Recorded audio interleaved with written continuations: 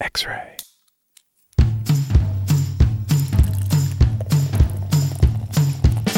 And welcome to the Beer Vana podcast. Hi, Jeff. Hey, Patrick. We are here once again in the studios of X-Ray FM. We are Jeff Allworth. You are Jeff Allworth, author of The Beer Bible, author of The Widmer Way, Secrets of the Master Brewers, and many other exciting volumes. And we are also Patrick Emerson, professor of economics at Oregon State University. And with us, of course, is our producer, Will Romey. Will was not paying attention, but hi, Will. Oh, there he goes. That time he got us. So today, we're going to jump right into the podcast because we have two special guests with us in the studio to walk us through the world of Japanese craft beer. With us are Red Gillen, a Japanese beer expert. Hi, Red. Hello. Red is the author of the Oshushu blog. That's correct. You might want to spell that so people can get that right. It is OSHU. What is it? SHUU. It's written in Japanese, so you have to warm up your Google Translate to get through that one. Great. Thanks for joining us. And, of course, with us as for the first time is Nat West, founder of Reverend Nat Cidery here in Portland. Thank you. I am with you on many podcasts on the other side, the listening side. I was about to say on the microphone I was about to say with us again, and the reason I said that's because you have been a contributor to our mailbag, and we have answered your questions. So it's good to have you here live in the studio. Thank you for reading my mail too. It's good to get some answers. Yeah, sometimes. thanks for writing. Yeah. Since we have them here with us, of course, we'll skip to the news and we'll get right into it. So I'm going to throw it to you, Jeff, and why don't you take us away? Okay, well, Nat contacted me from Japan and said, in June. yeah, you should do a podcast on Japanese beer, and I'll bring some back. And so I was no fool and said, yes, let's do that. And by some, I meant 6. 6. And apparently we have Beer Plus. Yeah, 4 beers, 2 ciders to drink today. Cool. That's fabulous. So, and you guys know each other somehow. From way back. Wow. Yeah, pretty well. Yeah. Yeah, Red and I Years hang back. out in the same circles. Exactly. Yeah, and brought lots of Japanese visitors, and that is kind of a demigod in as far as the Japanese cider market and industry is concerned. So he gets a lot of visitors from Japan. Oh, interesting. Come in, yeah. Lowercase d, lowercase g. Well, why don't we? So we're going to talk about beer and cider. Why don't we? Should we start with beer or should we start with cider? You know what we should really start with is when I was in Japan in June, and I thought, we should talk about the thing that we were doing in June in Japan. And not just you and me, but a whole bunch of brewers across Oregon were there. Right. So in June, there was a festival called Hood to Fuji. Okay. And this was a follow-up on a similar event in 2018 called Fuji to Hood. And what these basically are collabo festivals between Oregon brewers and cideries and Japanese brewers and cideries. So we started last year in 2018. Went very, very well. And so the idea came up to have a follow-up version, which is named Hood to Fuji and taking place in Tokyo. And that's what both Nat and I, and there were total, 17 different teams of breweries and cideries, so a total of 34 all together at the festival. 16 beer and 1 cider. Correct. That's yeah. And I'm assuming we should add for the listeners who don't live in Portland, Oregon, that this refers to Mount Hood and Mount Fuji. Correct. Right? Yeah, yes. So we're talking about a Portland to Tokyo. Exactly. Thing here. Yeah. Okay. That's And Portland already has a very strong connection to Tokyo. We're both, separated by merely an ocean. No real land masses between us. The trade has always been good. Red's business is really strong, bringing Japanese visitors to Portland to show them the specialness of Portland. So it wasn't just we're not going to do a brewer collaboration with very many cities around the world, but Tokyo is a fantastic place to do that kind of connection between Portland. Yeah, the Japanese fondness, I would even dare say, love for Portland, Oregon is really strong. A lot of Japanese are coming over here now, and what's really interesting, they're very much into our culture, not about shopping at for the zero tax rates, but they really are deeply interested in what we're doing, and the whole sense of craftsmanship is really attractive to the Japanese because that's a culture that's known for its craftsmanship. That's interesting. There are some things that are very similar and some things that are very different. Oh yeah. Yeah. Yeah, I'm imagining the things that are different. The things that are similar seem more difficult to imagine. But we'll come back. Maybe we'll come back to the round of that as we. Some of the beer is similar. So, talk to us about Japanese craft cider and beer. How long has this been around? What's the scene there? So the Japanese beer scene changed dramatically in 1994 with the passing of various laws in the alcohol tax code about the minimum amount of production that was required. It was dropped considerably. Oh, I see. This is back in those days. So what happened was there was this rush. I would say about 300 breweries eventually popped up because of this change in tax legislation. Mm-hmm. And the result was, quite honestly, a lot of crappy beer. Mm. It was people jumping in, making beer. They didn't really know anything about it. Homebrew is still illegal. It's still in Japan. Yes, so there wasn't like in America where homebrewers were like, okay, now I'm just going to make more beer. There wasn't this progression. Right. Yeah. Now this is interesting because Japanese has a long brewing tradition, right? When we say beer, we're actually excluding a pretty important component of that. The big four, So sake breweries have been... sake as well. Yeah. Brewing in Japan in a lot of ways is sake. Yeah, so that existed. So what kind of law would allow sake but not other... the beer industry had been dominated by the big four, right? And so there's been a lot of, there was like a lot of pressure, a lot of resistance. The idea is getting the economy going. After the war, it was time to keep things rolling. You should again. name the big four because you said that a few times. Oh, the big four, yeah. So in alphabetical order, very good. Asahi, Kirin, Sapporo, and Suntory. And Suntory, I think, is the only one you really can't find. We don't get Suntory. Yeah. But Suntory is mostly a liquor company. Whiskey. They do whiskey. They're very, very famous for the whiskey. A lot of whiskeys that are made in the U.S. Yeah, exactly. On Jim Beam, actually. Mm-hmm. Yeah. So basically, it took until the 90s to get the liberalization of the market to come about. And as Nat was saying, it wasn't a gradual progression. It was people just jumping into making beer. They didn't know much about it. Often it would be a resort hotel that would make its own beer and sell it in the gift shops. About a brew on premise. Right. Yeah. And then result was really bad beer and it was quite expensive. And so that had a really detrimental effect on the microbrewery industry where people would drink this stuff. They had not used to it. They've been drinking basically Pilsners for 80 years. Yeah. That's what beer was. Right. And then drank this really weird, as far as they're concerned, different, maybe not very good tasting beer, and it was probably 3 times as expensive as a good pint of Kirin, for example. And there are still there are very weird rules about what tax you pay in Japan depending on what ingredients you have, which is not something that's commonly found in the United States. Some states do this, but federally we don't have a different tax rate depending on the amount of malt or rice you put in your beer. Right. But that's a huge disincentive to make certain kinds of beers in Japan depending on the ingredients that you put in them. So Suntory's most famous beer is called Premium Malts. I know it's the most famous one. It's the most delicious one. Most drinkable one. It's got malt in it. 100% malt. It's crazy. Yeah. Which is more expensive to make than a rice beer, tax-wise. Yeah. And so there are tax laws that basically create disincentives to use 100% malt. Although over time now that's changing. Yeah. So it'll eventually there are these what they call these second and third tier beers that have less and less malt content in them. They tend to be very cheap because they're not taxed because they don't have malt, but they taste just as lousy. So what are they? They're just made out of rice, or what are they made out of? A lot of rice. They have some. They have like a 10% malt. Yeah, there's I think there's a floor on how much malt they have to use, but then there's rice and others. Sugar starches, or just starches. Starches, Okay.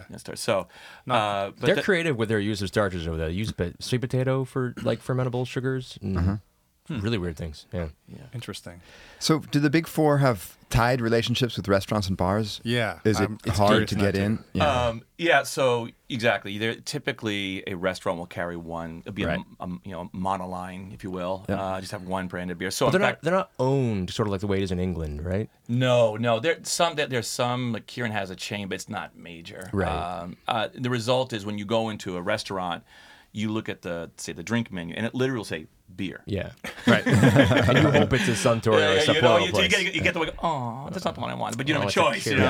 Like I guess I'll get a Kirin. Now, why do you hope that it's one of those two and not the other two? Because of the best ones. So, have you guys done the Japanese light lager tasting? Blind tasting here? We have not. We have not. Oh, you should we've do not that. done it here, but I have done it on my own. You get the good stuff in, though. Because everything Sapporo wins. Yeah, the stuff here is made under license. Yeah, in Canada, but still, it's delicious. Yeah, I'm a premium malts guy myself. So all the Japanese beer we buy here is not made in Japan? Asahi used to have a big ass drum can. Yeah, I remember that one. I don't know if that was the only thing that was imported. I don't know if that's available anymore, but I think it's all brewed under license now. I'm not really sure. Yeah. Interesting.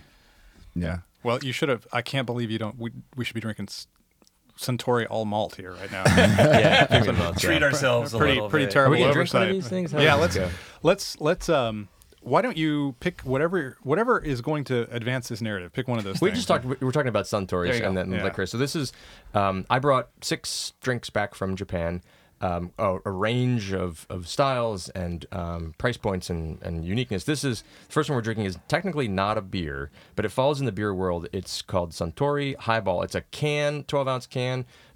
Like most things in Japan, the can is not a normal American-shaped can. It's got like these little ridges at the top. And it's 7%. And just basically whiskey and sparkling water. That's kind of how the best way to think about it. It's called Japanese highball. Under Edwina, please. Okay, come here, Edwina. There you go. That's it. It's like a professional. Nicely done. Oh, and you brought some nice glassware for us. Thank you. Yeah, it's very nice. All right, let's. This drink, by the way, is responsible for the good Japanese whiskey shortage around the world. Really? Yeah, it's basically this is why the whiskey was Suntory, basically, one of the best known, if not the best known whiskey distiller. Launched this product maybe about 10, 15 years ago, and it started selling like crazy. And they initially used their good whiskeys into this, and then now they've run out of the good whiskey. So this is extremely popular. It smells like whiskey and water. It smells like Cutty Sark and water. Yep. It's super inexpensive, very easy to drink, tastes like whiskey, tastes like soda. Yeah.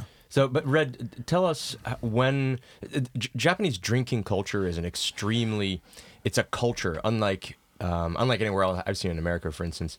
And highball, the canned highball fits a step in the nightly drinking pattern of I really wanted to ask about the roadmap to the night. Japanese drinking culture. Let's talk about that because this is not a product you'd find. There's flavored malt beverages which have their own weird little category, but don't really form a component of the drinking culture. So, talk to us about what the Japanese drink and.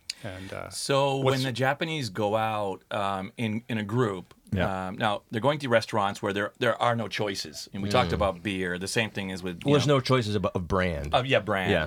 And so what they'll do is they'll go out and they'll say "Toriaizu nama." Let's just start with a draft beer, which I find kind of offensive to the brewers. Like we're kind of just getting through this step so we can get into the good stuff. It's like an appetizer. It's an appetizer. So, but they start off with beer. Typically large pours. Yeah, and they pour for each other. You don't pour your own glass. Oh, okay.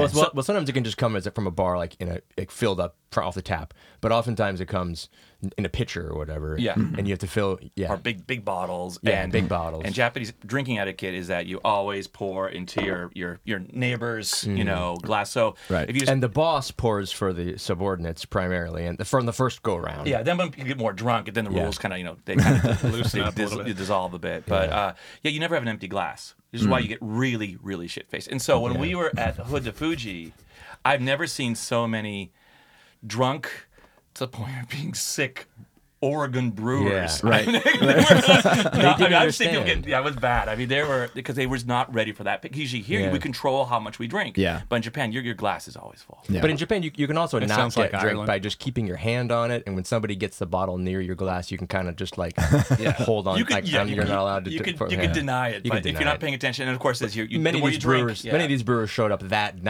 day, and then they go right into this. They're up for 30 hours, and they're being poured too much beer. And I had already been there for 10 days, so I was a little acclimated to it. So you start with beer. So you start with beer, and your glass is always full. And then they'll go to sake, a little bit lighter. And then the thing about the beer, though, and I want to bring this product back in, is it's often used as kind of a way to kind of break up the beer consumption, because as you kind of get filled up with beer, this is basically the highball is 80% soda water. Right.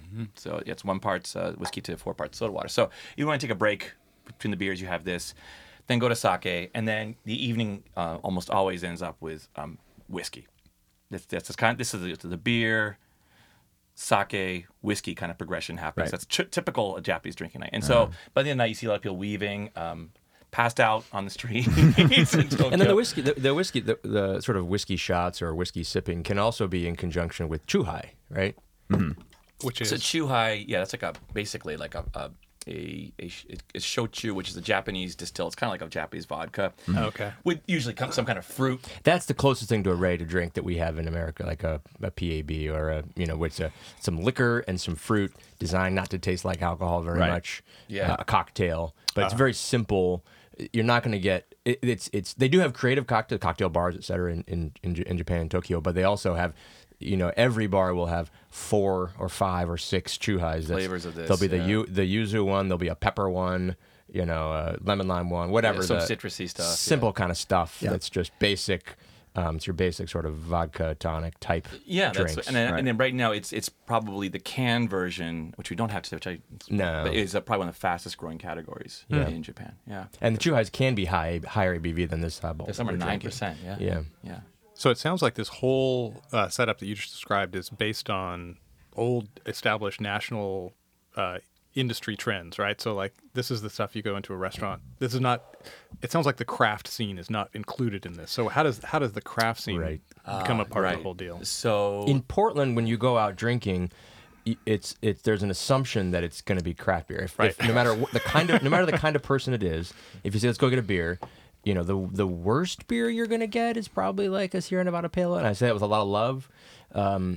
It's an assumption that you're going to go get craft beer when you go out. It's hard to not get craft beer, but in Japan that is not the case. No. You have to really hunt down. It's an active exploration to go find craft beer. Right, in it Tokyo. is. So we mentioned earlier, talking earlier about this 1994, the laws changed, and the result was really, really bad beer. Mm-hmm. Between then and the last, say, 5 or 6 years, there was a lot of popularity of European beer bars, Belgian and English beer bars, which is kind of a little bit of a gateway to an American craft beer. When Japanese say craft beer, is basically the American style, especially West Coast style, is very, very popular over there. We're cracking open new now. Beer. Keep it going. Nat's got this thing figured out. You talk while he cracks. So the craft beer scene had a more or less a renaissance, I would say, in the last 6 or 7 years, where there have been, and it's largely due to the influence of the popularity of craft beer in the United States. Mm-hmm. The Japanese do look to the U.S. for a lot in terms of cultural changes, trends. They look to the U.S. and so they saw the growth of craft beer, and there were a number of breweries that started, I would say, maybe 10, 15 years ago, started making it really well, not as a business opportunity, but that's because they were in love with craft beer. Right. And these are more kind of, I would say, the legacy craft breweries that started, say, 15 years ago. And then, as Nat was saying, you can't get this beer in any place you walk into. You have to go to specific designated craft beer bars. Yeah. This one that we just opened, this is relating to the story that Red was just telling about Japanese brewers basically learning how to brew beer by going overseas. This is an example of an English brewer who brewed beer in England. He lives in Yokohama. This brewery's in Yokohama, which is just south of Tokyo on the water. He's not alone.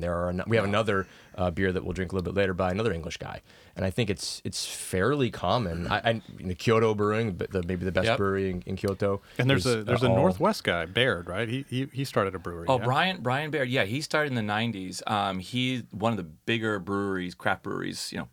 We're using that term. I know this could be a whole other podcast. I'm sure there's probably 5 podcasts dedicated to that. It's just big. So that's probably the biggest brewery led by a non-Japanese person that I'm aware of. There are also a bunch of people from Portland now who are over there working in small breweries. So they're like the beer that Nat just poured. There's a lot of expatriates over there, trying moving the scene along. Kyoto is a really, really good brewery. Americans and Canadians and Scotsmen. And then somewhere in there. Her Majesty's Empire. Yeah. So we should talk about this beer, yeah? Yeah, this is a brewery from a brewery called TDM 1874. And TDM is basically stands for something like 10-day market. 10-day market, I think that's what it stands for. I'm going to butcher this, but 10 days out from somewhere else, or every 10 days a market appears at this intersection. And it's a old name for the area of Yokohama where this is made. And I don't know what the reference to 1874 is. Do you know that? No, it's originally a liquor store, though, isn't it? I believe that. Correct, yeah. And so there's it's a microbrewery, 3-barrel. Mm-hmm. I did a collaboration beer with him. George Juniper, he's from, sorry George, somewhere in England. He makes a variety of sort of standard English style ales, which are very popular in England or in Japan. But he also makes more creative stuff. When I was there, we made a salted citrus gosa. Oh yeah. With salt from Netarts Bay, Jacobson Salt Company. Cool. I brought over the salt, smuggled the salt in, and we used that Persian black lime that Dogfish Head uses in Sequench, and we used some Japanese citrus, Sudachi and Shikwasa. So it was a real, America and Japan coming together. And then, of course, he brings all his British brewing traditions as well. Yeah. This thing is described as the best bitter. It's got it's malt forward.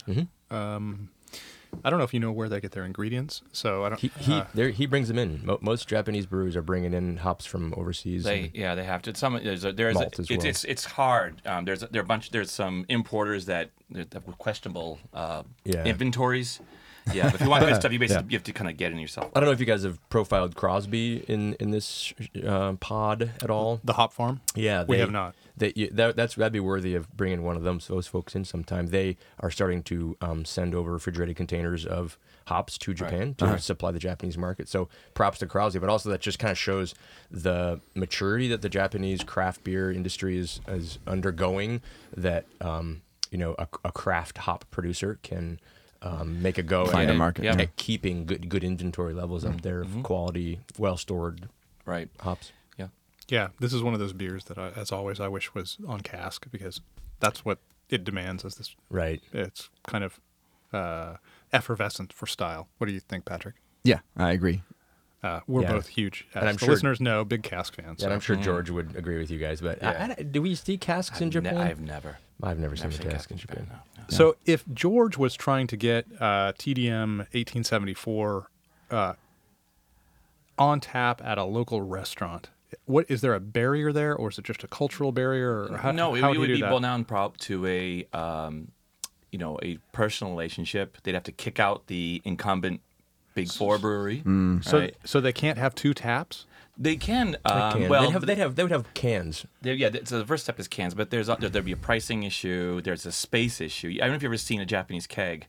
There's some 5-liter kegs. Basically, you could chug one of their kegs. They look like this big. There's like a 6-barrel. The standard one in Japan is a 15 liters. It looks like a 6-barrel, but it's just shorter. Right. Than a normal U.S. 6-barrel. But some are this. And they have these little tiny ones. They're like they look like snare drums. I mean, it's just pretty funny looking. Yeah. A few years ago there were little kegs that were for sale in the grocery store. You could buy. I wonder if that's like it's that. like that. Yeah. It's like but it would take, and also the whole point of distribution. Right now in Japan, if you have connections, what they can do, the small breweries actually are able to send their beer to other parts of Japan via basically a refrigerated FedEx truck.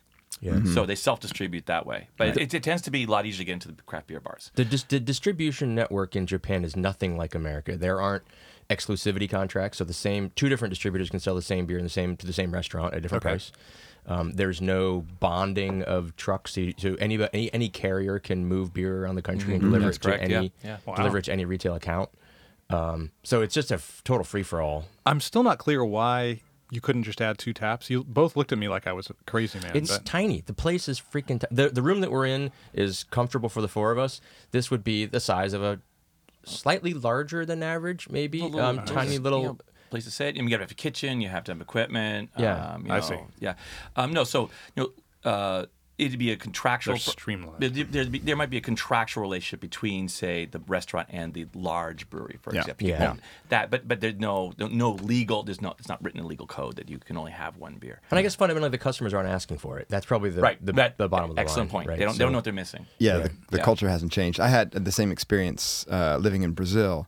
The restaurants there were always like a Brahma. There would be a Brahma restaurant, and the whole thing would be marketed Brahma, and they'd have an exclusive relationship. I don't think it was legally prohibited to have a second one, but it's just not the way they did business, right? That's the way they do business. Right. So, but there's just no culture. You don't expect multiple beers. Right. And to find craft beer is hard. You have to go searching for a craft beer bar, and that sounds very similar. They're few, yeah. But how many, Red? How many places in Tokyo proper? Can you find more than one craft beer on tap in an on-premise establishment? Just take a wild guess. In like a craft beer bar? Not necessarily a craft beer bar, but some place where it's going to have something that smells like craft beer? It'd be barely nothing. I mean, it's basically craft beer bars have like craft beer bars. 60. Yeah, maybe. Yeah, you just don't see it. It's like kind of like what Patrick's explaining. Yeah. A regular restaurant, a large restaurant has one beer. Yeah. And there may be something in bottles and cans. Yeah. That doesn't take up much space. So what is it like? 40 million people or something. Yeah, have access to 60 places. It's a very low number. Yeah. Aside from the craft beer bars, which are over the craft beer bars have really in Tokyo especially have taken off. I can't count them anymore. Right. Whereas up until a few years ago, I kind of knew every station that this is the one craft beer bar. Now I can't follow it. Yeah. So what does a craft beer bar look like in Tokyo? So they typically have. It's interesting. Craft beer over there is very much defined as being either made in the U.S. or Japan. Okay. It's really nothing else, right? You don't see Canadian craft beer. Right. You don't see European craft beer. In the Japanese mind, it's you do see some European imports, but not. Craft beer bars tend to be mainly. I've seen some Belgian stuff, but but it's not much. Not much. Yeah. So so typically bars will tend to focus on Japanese only or U.S. only, right? Because of course there are mixes, and they'll have it. The knowledgeable ones have a pretty good menu variety of beers. The one thing that would strike someone from the United States, and especially someone from Oregon, where the alcohol taxes are relatively low, is the price of a pint of craft beer in Japan. Well, people. So we've been selling Reverend Nat's now in Japan for about 4.5-5 years, right. And everyone always wonders, I guess it's expensive to get there. And when I tell them, they're like, oh, it's not bad. And the way I always describe it, it's about twice as expensive as it is in Portland. It's just a general rule of thumb. Yeah, right? I mean everything is. Yeah. But then you're like, pint of Apricot for $14. All right, Yeah. Shit, I'm in Japan, so right. Yeah. So it's not crazy. I don't think it's crazy. Well, $14 pints. Go to Manhattan. They're not $14. Well, they're $18, right? No, I don't. You should be selling more in New York. Yeah, maybe you have a business model I'm not familiar with, but there's a very good one. There's plenty of $12 pints in the most expensive places of LA and of New York and stuff like that. Oh, sure. So taking a $14 pint of something from the opposite side of the world, I think is a pretty good deal in a major city. It seems like I was in New York this spring, and I never saw a $14 pint in Manhattan. Yeah, Lower East Side. Yeah, at happy hour. Surrounded by bankers? Yeah. Well, I don't know. Those are $12 pints. Maybe if you go to Chelsea, you're living a faster paced life than I am. My expense card is quite high. Yeah. I'm haunting those places where there's an Irish barman, Oh, yeah. That's a shot of Jameson and a pint. Yeah. You don't pay $14 in those places. Yeah. Well, in Japan, regardless of one's definition of expensive or cheap, it's about, I would say about $10-11 for a pint. In Tokyo, especially. Yeah. So, that sounds like Copenhagen. And how much is a pint of Suntory or so that's Sapporo? About half. Okay, about $4.50 actually for a big a medium sized mug of one of the big. Okay, the big they'll do like half-liter pours. Wow, yeah, they're big. Yeah, so it's a big difference. You've got to really I have a lot of clients who are craft beer drinkers, not part necessarily in the industry. Even industry folks say the same thing. If you're into craft beer, going out and drinking every day is going to get quite expensive. You can't do it. They limit it. Yeah. I'm opening another beer. This is, I think it's just a golden ale. It just says gold on it, 5%, by a brewery in Hakuba called Hakuba Brewing Company. And Red can describe Hakuba a little bit more. And do you know the brewer? No, I've never been there, actually. You never been to Hakuba? No. I've been there twice. What you tell so us I know about Hakuba. Hakuba is in Nagano, and Nagano is also known for the skiing there. Right, there was an Olympics there. Yeah, Japanese Alps. Oops, a little bit of a gusher there. Hey. So this is another example of a microbrewery. Will is used to this. Yeah, a microbrewery operated by an Englishman. Hakuba is right on the ski slope, so it's as you're skiing down the ski slopes, you end up at the brewery tap room. I think that's a fairly common thing in Japan, as it is in America for location-based breweries. Sort of the novelty, the experimentation. Customers are wanting experimentation, and experimentation in location is an important way to get the drinks out there. Yeah, that's true. And I think you were Patrick and Jeff, you were asking earlier about what a Japanese craft beer bar is like. It's marked by, I would say, a lot of fickleness. Like you see Here in the United States, the drinkers want something new all the time. Mm-hmm. Oh, okay. Yeah, they rotate through the kegs very quickly. This beer has some fantastic Belgian qualities to it, and I'm sure that was intentional because the Belgian tradition use of Belgian saison yeast getting a little of that whiskey in this one. So is extremely popular in beer. I remember a couple of years ago when I was in Japan, I felt like all I was doing was drinking saisons. Every brewery makes a saison, and for whatever reason, Japanese drinkers have just decided that is an easy beer for them to understand. It's kind of a required an IPA. Now that's interesting. So we've talked about, and I've talked about on my blog, the push and pull. So there's a pull from customers, the kind of beers they want, and brewers are kind of compelled to make those beers in the United States. IPAs are in that category. And then there's a push. Brewers are interested in beers. And like Brewed IPA. Like Brewed IPA. It's the most recent example. They're putting that out as a possible new product they'd like to exploit a new market.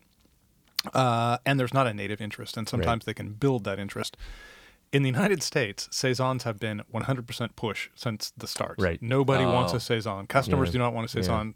Brewers love to brew saisons. Yeah. So are the Japanese actually drinking saisons? They are, but I don't know whether it's a push or pull. I think in general Japan is more of a pull. My experience has been with if you look at the beer market and you've got the pyramid between brewers, retailers, and consumers.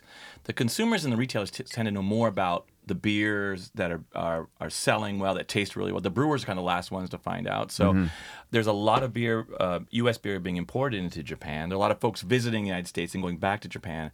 And now, for example, we've seen there's a brewery called Uchu Brewing all it does is hazies. Yep. He went to America, drank the haze. And this guy is kicking. He's kicking 16-ounce thicker cans. Yeah. He's amazing. He sells out. Wow. People love hazies. Yeah. And so that came pull. from, that's pull. It's very much pull. People get a taste of the beers over here. And the Japanese do look, like I said earlier, very much the U.S. for trends.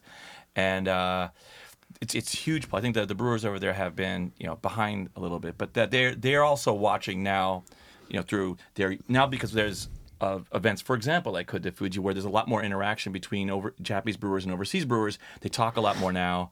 And they get their information directly from brewers abroad, and they start making that might be a bit of a push or kind of maybe a delayed push perhaps, but it's definitely that they look to the trends are starting outside Japan. There is no native Japanese beer style that has gotten any traction whatsoever. Right. There are beers that are really reflecting Japanese culture, Japanese food, Japanese agriculture, but you're right, they don't have a lot of nobody's like grabbing a hold of them and saying this is our West Coast IPA. Right. Nobody's doing that. That's not been happening. Yeah. And what do those look like? What describes some of those beers? One of my favorite beers that's in that category is Shiga Kogen, very large, one of the original craft breweries. They make a beer called Miami Blonde, which has some toasted rice in it. And it's a flavor, you drink it and you're like, oh my God, is there toasted rice in there? It's super clear that that's what's going on with it. And it doesn't taste like thin rice, like Bud Light thin rice. Right. Yeah. It's got this great sort of backbone to it. And it reminds you of some of those toasted rice teas that you made. Sure. In the United States. Totally. Barley tea. So it's just it's a great, but it drinks really clean and it's super fun to drink. And it's something that an American brewer, sure, we might try that, but it's coming from a place of authenticity when a Japanese brewer makes it, as opposed to experimentation when an American brewer makes it. One of the things that I really do love about Japanese beer, I actually love the traditional mass market ones. I did for the Beer Bible. I did a big giant mass market lager tasting, and I got them from all around the world, blind tasting, and the Japanese lagers. It was Sapporo was my big favorite there. The dry character, which was featured prominently in the United States in like the late 90s or something. Super dry. Everything became that dry thing. Yeah, exactly. Number one brand, by the way. Yeah. Super dry. Super dry. There is a character of dry. It's a minerally dry, like mineral water quality. It's very refreshing, and but much like cider in Japan, the word "dry" is a marketing word now. It does not mean literally dry. It doesn't always necessarily means literally dry. So you got to be careful if you go there. In the case of Sapporo, it is a very dry presentation, and I love it. It's wonderful, and I've wondered. This is a thing that is popular. Clearly, that's how Sapporo is made in Japan, and I'm wondering if that kind of dryness, high attenuation, sparkling character. These are things that you could put in a beer if you wanted to, if it was already familiar. And I'm wondering if things that pre-existed the craft beer movement are being picked up by craft brewers, or anything to do with sake. With what's the mold called? Koji. Koji. Yeah. And the whole process of making. There are some Japanese microbreweries that have tried using koji, but it hasn't really taken off. No, I think Hitachi on Nest makes one. But, sake yeast is something that's being used by some Japanese brewers. Some of the cider makers that I know there are using sake yeast as well. Sake yeasts are not like any other kind of yeast in the world. They're numbered and documented and controlled basically by a sake consortium association or something. And there's not very many of them. There's like 10 or something, right? No, there's like in the many tens. Oh, but really? there are only like 10 that are commonly used. Oh, okay. So I actually, when I was there, I visited the birthplace of the discovery room of sake yeast number 7, which for a long time was the most famous sake yeast in Japan. And I actually did a collaboration. Our collaboration for the Hood to Fuji, Hood to Fuji was with sake number 7 yeast, which was to our knowledge the first time that anybody had ever made cider with sake number 7. Well, we got to talk about Japanese cider then. I have 2. I mean, this is too much of a segue. Yeah. Perfect. Well, one of the things that blows my mind about the Japanese sake yeast is that it is insanely tolerant to alcohol. You can ferment up to like 20%, and barley, like regular Saccharomyces, crap out at 12, 13, 14. So that's kind of amazing. I'm really interested in sake yeast. They tend to they water down the sake actually to get it down to about 14%, just to show you how strong it is. Yeah. Yeah. So this cider I just by the way, this Hakuba really is a nice beer. Yeah. I'm really liking it a lot. Yeah. It's a really accomplished beer. Hakuba, Nagano, Japan. Yeah. So this one that I poured is actually, I guess, a home brew. Maybe we shouldn't exactly say who they are, so that we don't get them in trouble. Yeah, made by a couple of fantastic people in Akita Prefecture, which is on the western coast of Japan. Yeah, northeastern part of Japan, on the west, on the Sea of Japan, Sea of Japan side, facing China. Eastern Sea. I forget the politically correct term for it. And I'm going to assume that's made with 90% Fuji and 10% this, that, and the other, a wine yeast. And these cider makers actually came and visited with Red and I a couple of weeks ago. Yeah, great. To check out the Portland cider and beer scene as well. This works. I haven't had it yet.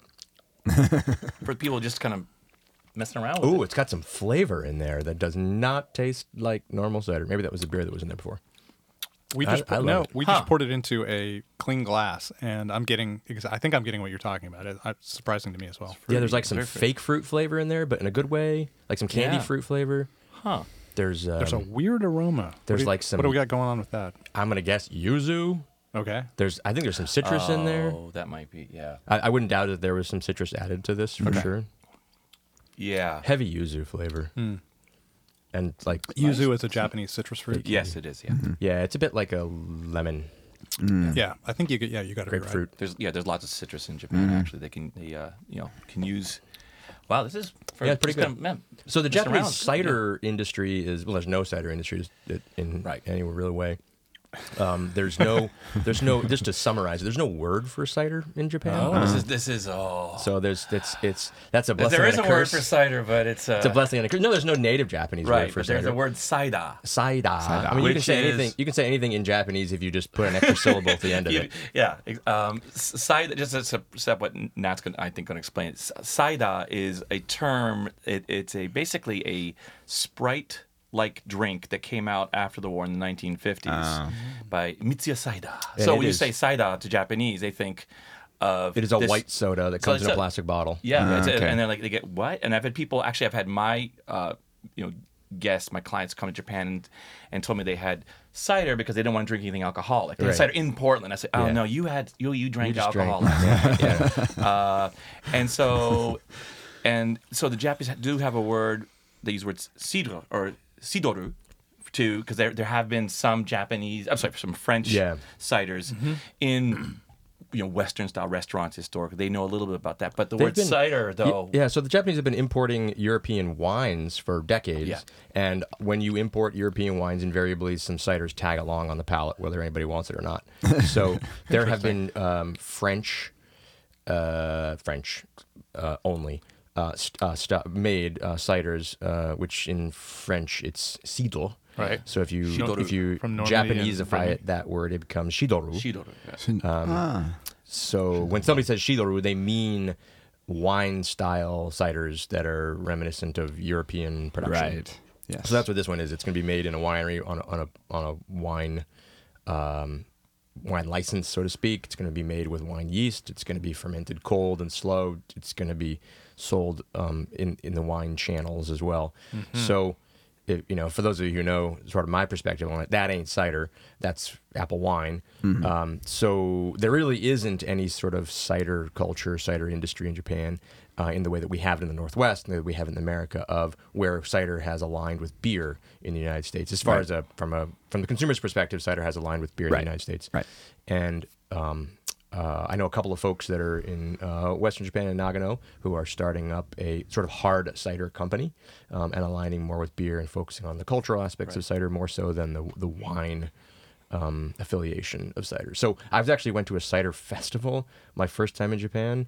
It's a totally surreal experience, and there was 30 or so, 40. Is it Matsumoto? Was that where you went? went? No, it was in the seaport area, the bay of Tokyo. Oh, okay. And it was actually just a cider wing of a wine festival, and there were probably 30 or 40 ciders, all made by wineries, and they all tasted exactly the same. And they were all made with Fuji. Yeah, Fuji, right? 100% Fuji. Yeah, across the board. So there's been, it's basically the industry is in its infancy in Japan still. I from my perspective, I have, a lot of Japanese industry and consumer clients come to Portland. I show them around, and then I always, try and take to drink cider. And it's interesting. The reaction is, they really like the taste of cider. We go to Nat's place all the time, and they love it. They love what you're doing.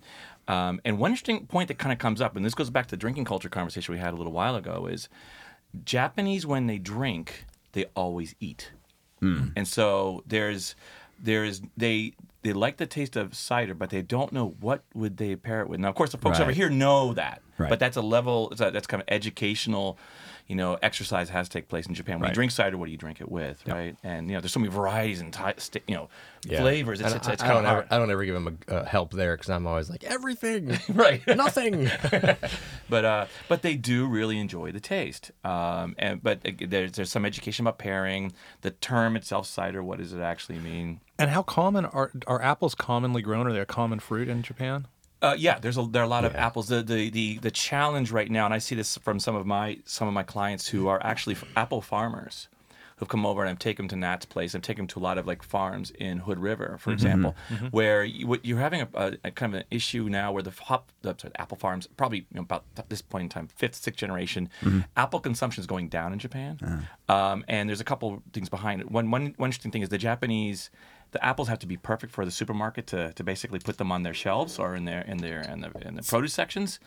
Another thing is this is a cultural thing. Japanese don't like peeling. They don't eat apple skins, and apple's really hard to peel. If you guys have tried lately, it's not like a banana or like an orange. And so if it has to be, if they peel, and if it's hard to peel, the consumption is going down. So what you're seeing are these folks, for example, the son of the Smiths guys that Nat works with a lot. There's these 5th or 6th generation farmers, these young guys, probably in their 30s, I would say, and what the hell are we going to do to save the family farm? I don't want to be my generation where they would go under. So they're looking to other outlets, other ways to use their apples. And, cider in the U.S. is getting really popular. There are all these apples they can't sell to the supermarkets. So it seems like a match made in heaven. So it's where a lot of interest from farms lately about how can we save the farm, the family farms, so our ancestors don't, hate us for it, because we were responsible for the farm going under. This is this story. I've heard the story from Hood River. I've heard it from New England. This is trying to figure out a way to turn your crop into money because you can no longer put it.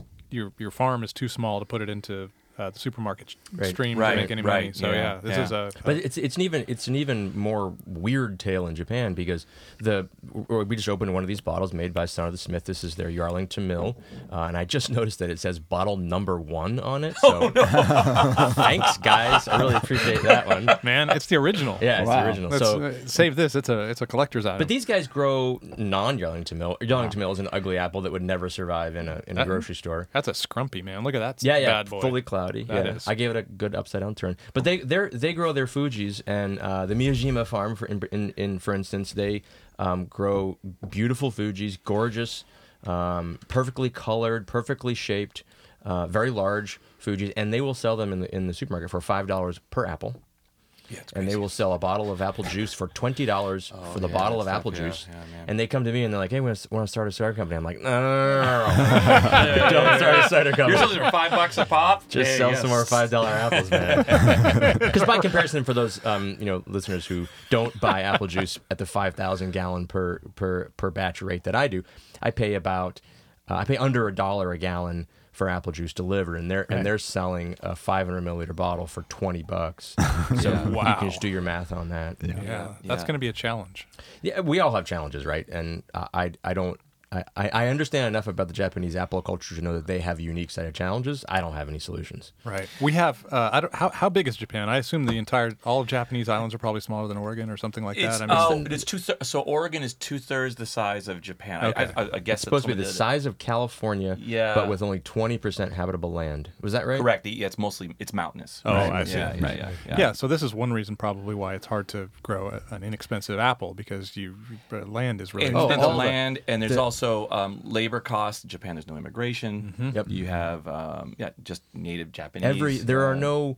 For those of you who visited Eastern Washington and seen the oceans of apples, where you can put your car in cruise control and drive for 10 or 15 minutes in straight line and just pass apple trees, doesn't exist. There's no agriculture like that in Japan. There's no crop is like that in Japan. Everything is on a small scale. Right. So the apple plots that I visited, which are large apple plots, are acres. Single-digit acres. Right. Not.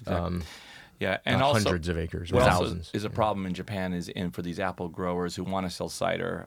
In Japan has probably some of the strictest anti-drunk driving laws that I've ever heard. Literally a drop of alcohol is enough to get you, lose your license. And also, be careful, Nat. There's some of that stuff in Europe, where you're headed. So don't. I'll leave my IDP, International Driver's Permit, at home. Good. In Japan, even if you are in the car with somebody who's driving drunk, you are also held responsible. Wow. Okay, I'll give you an awesome. This is slightly diversionary, but it's great since everyone who's listening is a drinker. In Japan, they have this awesome taxi service where two people show up in a taxi to the bar where you are. You drove your car one there. For you and one for your car. And you oopsed. And so then your car is there. So one will get in your car and drive you in your car that's a great system, to your house. Right. And then jump back in the other taxi and then go off to the next service. It's fantastic. Yeah, it's a great system. But what it does mean that people, that dampens the ability to have, say, example, a tasting room in the countryside where there are no trains, right? Where these farms are located. This is a challenge. I mean, I think they had the cideries, the farms had to sell more in the city. It'd be great to sell on premise and keep all that revenue. In the cities, there's a lot of drinking because there's very little driving, and there's lots of trains.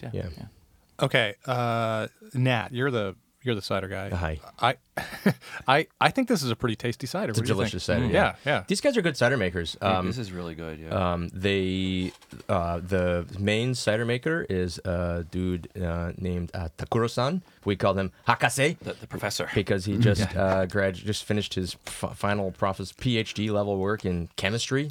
So the man is he's fully qualified to be making something as common as apple cider. And he went to the OSU cider program like a year or two ago. He worked all around the world doing it. So he's a super smart scientist guy, basically, and he's devoted his life to making no money and making a lot of cider. He's my kind of good guy. Really good. Bad move there. But so he works with these. The collection of them is apple growers and cider makers, and they really know what they're doing from a science point of view. And then going back to our original point of this conversation, they love coming to Portland and blending that science and tradition of agriculture, the fifth generation apple farmers, with the fact that I don't touch apples 364 days a year. So how do we create how do they create a cider culture that is modern, but also reflecting their unique talents and skills that they have? This is very good. Yeah. And I would be remiss if I didn't ask how that sake cider went. The sake yeast cider. It was fantastic. The sake yeast number 7, it produces these junmai. Help me with the pronunciation on junmai, that. Junmai, characteristics, which are I don't want to talk about sake too much, but there's a lot of different flavors in sake. Sake does not just taste like the rice down too. Yeah, and the different yeasts all produce really, really different flavors. A bit like the different sort of yeast that you could use across Europe, for instance. In beer making. So really fantastic flavor. Had these really intense flavors and aromas from the yeast. We also added some mosaic hops in there, which I think was accentuating some of those flavors as well. Yeah. Even though they ferment low, it seems like they get a ton of esters. They ferment. Correct. Yeah. And then when you add some, I brought Oregon-made honey with me for the collaboration. So when you add sweetness to esters, you get this really just waves of tropical fruitiness, nice, without being sweet. So it was a really fun project to make. It was called Yao Yorozu. Yeah, it was a really good, really good collabo. So just to kind of more background to the festival that happened in June, Hood to Fuji. There were 2 rules, and what Nat's kind of referring to indirectly is one of the rules was the beers and the ciders are all made in Japan, but they all had to use Oregon ingredients. Okay. So you used what was it, honey, Oregon honey and Oregon hops. Oregon hops. Okay. Yeah. Yep. So I'm going for the last one here. Yeah. Go for it. Yeah. We're going to switch back to beer. Yeah, we're back to beer now. Okay. Yeah, gives me a chance to ask really quickly because I never had a chance to interject before. Who are the craft beer drinkers in Japan? Are they young? Yeah. Young, urban. Okay. It's mainly constant. The drinkers are, I would say, late 20s, because again, this is expensive. So if you're just out university, you can afford. You got to start making money first. Late 20s, I would say, to mid 40s. Largely right now, Tokyo, Yokohama, and Osaka, the big 3 cities. The other cities in Japan, you'd see we've heard of before, really don't have much of a craft beer scene. With probably the exception of Sapporo. Sapporo, even though it's a relatively small city, it does have a pretty strong craft beer scene going on. But the other cities in Japan, it still has yet to take off. It's very much the major urban centers skews younger. But speaking of city size, this is the beer we just opened was made in Matsumoto, which is in Nagano Prefecture, second largest city in Nagano. First after Nagano City. Yeah. It's fairly maybe half the size of Portland, something like that.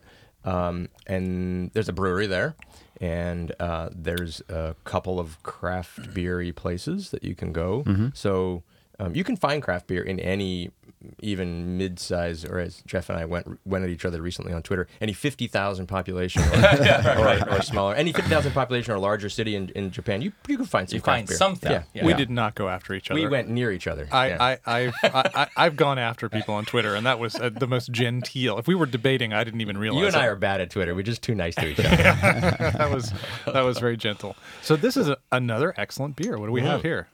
So this is made by, I guess, Matsumoto Brewery, and it is their Castle Stout.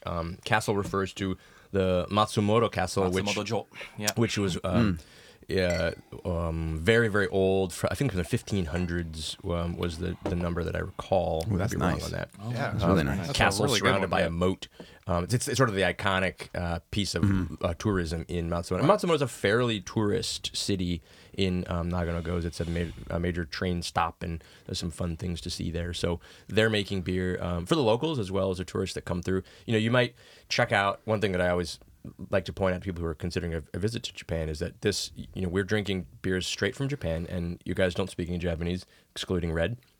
And we can make out what the beer is. We can make out what the ABV is. We can understand the style and where it was made. Japan is a very easy city for non-Japanese speakers to deal with.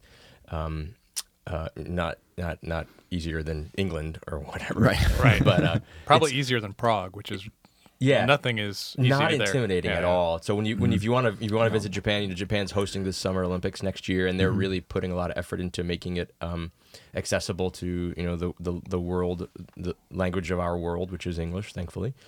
So all the street signs in darn near everywhere outside of the tiniest little podunk town are going to be in English. And I went to my wife and daughter and I went to a restaurant that did not have an English menu, and we managed to get through the meal just fine. We ate some fried chicken butt. It's always good. I ate fried chicken butt. At least it was fried. It wasn't raw. Yeah. The raw is good too. I've never had chicken butt, but I bet it's better than the feet, which I've had. Not a fan of. Yeah, but it is. If people do encourage people to go, I think it's about the Japanese themselves are some of the friendliest, most polite, considerate. They want people. you to be there. Yeah. So. Every person up and down wants you to be there. Yeah. Well, Matsumoto Castle Stout. It's I don't know how strong it is, but it's got a really robust flavor. It's almost on the licorice side. It's the dark malts produce a really complex flavor of. There's some sweetness there. Yeah, it's low ABV. My guess is that it's 5. Yeah, probably so. Yeah. But it's got licorice and it's interesting because roast, and it's really nice. And it's a small brew. It's I think a 7-barrel brew house, something like that. 10-barrel. And that's what the Collabo brew was done. Correct. Right? Yeah, I did a collaboration with these guys as well. So if this is a reasonably representative sample, then it's interesting because there's English and some Belgian sort of traditions that are being mixed in.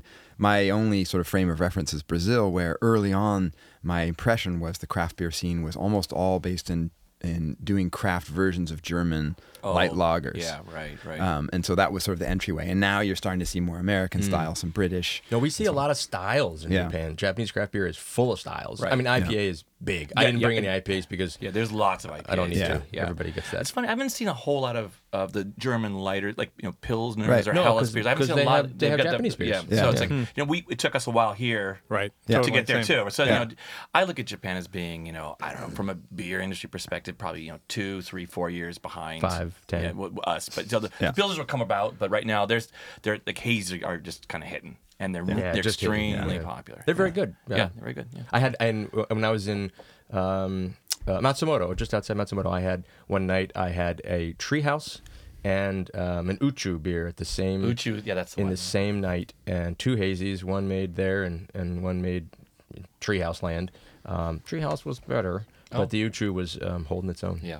Well, that's all right. If it's holding its own with Treehouse, it's all right. Yeah. I mean, that's that's fine. That's like if you have a Pilsner and it's holding its own with Eyinger, Unyatitsa or something. It's like okay, that's all right. Right. Yeah. Take that one. If you're in the discussion, you're in the discussion. It's a good thing. They were in the same room. Yeah, exactly. Yeah. Well, guys, this has been fantastic. We could go on for hours. I have a sense that we could go on for hours. Just scratching the surface. I really want to go to one of these tiny rooms and start out with lots of beer and see what happens. I've gotten in trouble in other foreign countries, and it's always fun. So you want to talk about Fuji to Hood coming up next year? So yes, just real quick, we will be doing so. This year was Hood to Fuji, and so next year will be Fuji to Hood. Okay, back and forth. We're aiming for the April timeframe, and probably as many teams, or if not a few more than this year. So about at least 17. And there's Japanese food. There'll be Japanese food. We're still working it through. But get the taiko drummers in. Well, last year we had them. Yeah. So we may well have some Japanese. We're thinking this is just conceptual right now. Yep. But in addition to the beer and cider, maybe some collabos on kombucha and some food combos. Yeah. It's about this festival is about cultural exchange. Yeah. Not just beer. It's about getting people together. This will happen in Portland. Yes. Correct, Next year's in Portland. It's like the Olympics kind of. Right? Okay. You can switch around. Yeah. Let us know when you form the details. And we we will definitely report out on that and let people know so they can make their travel plans to Portland, Oregon. Yep. Thank you. Which is the center of the universe. Beer universe. Yeah. So, all right. Well, thank you very much. So we have to do our outro. Red and Nat, domo arigatou gozaimasu. A few words going out. So please subscribe to us on iTunes, SoundCloud, Stitcher, wherever you get your podcasts. Don't forget to rate us, review us. We appreciate it. We'd love to hear from you. Send your questions or comments. Follow Nat's lead, Jeff at Beervana blog. You can email. You can also direct message us. We have a Twitter. Our Twitter is at Beervana Pod. Do you guys want to? Yes, go ahead. Go ahead. Do you guys want to throw out your own Twitter handles? Oh yeah, well, Nat West, Reverend Nat's Hard Cider. We're on all the platforms at Rev Nat's Cider. There you go. Excellent. And Oshushu, for those of you who want to practice up your Japanese, it's at Oshushu, so OSHUSHUU. There you go. Excellent. All right. Jeff tweets at Beervana and writes the Beervana blog. Patrick tweets at Beeronomics and does no longer do any blogging. Hey. But we still love him. Yeah. The future is bright. Yeah, that was like Naughty's. Yeah, it's true. It's true. Right. I'm a dinosaur. All right. So how do we cheers in Japanese? You say kanpai. Kanpai. Kanpai. Kanpai.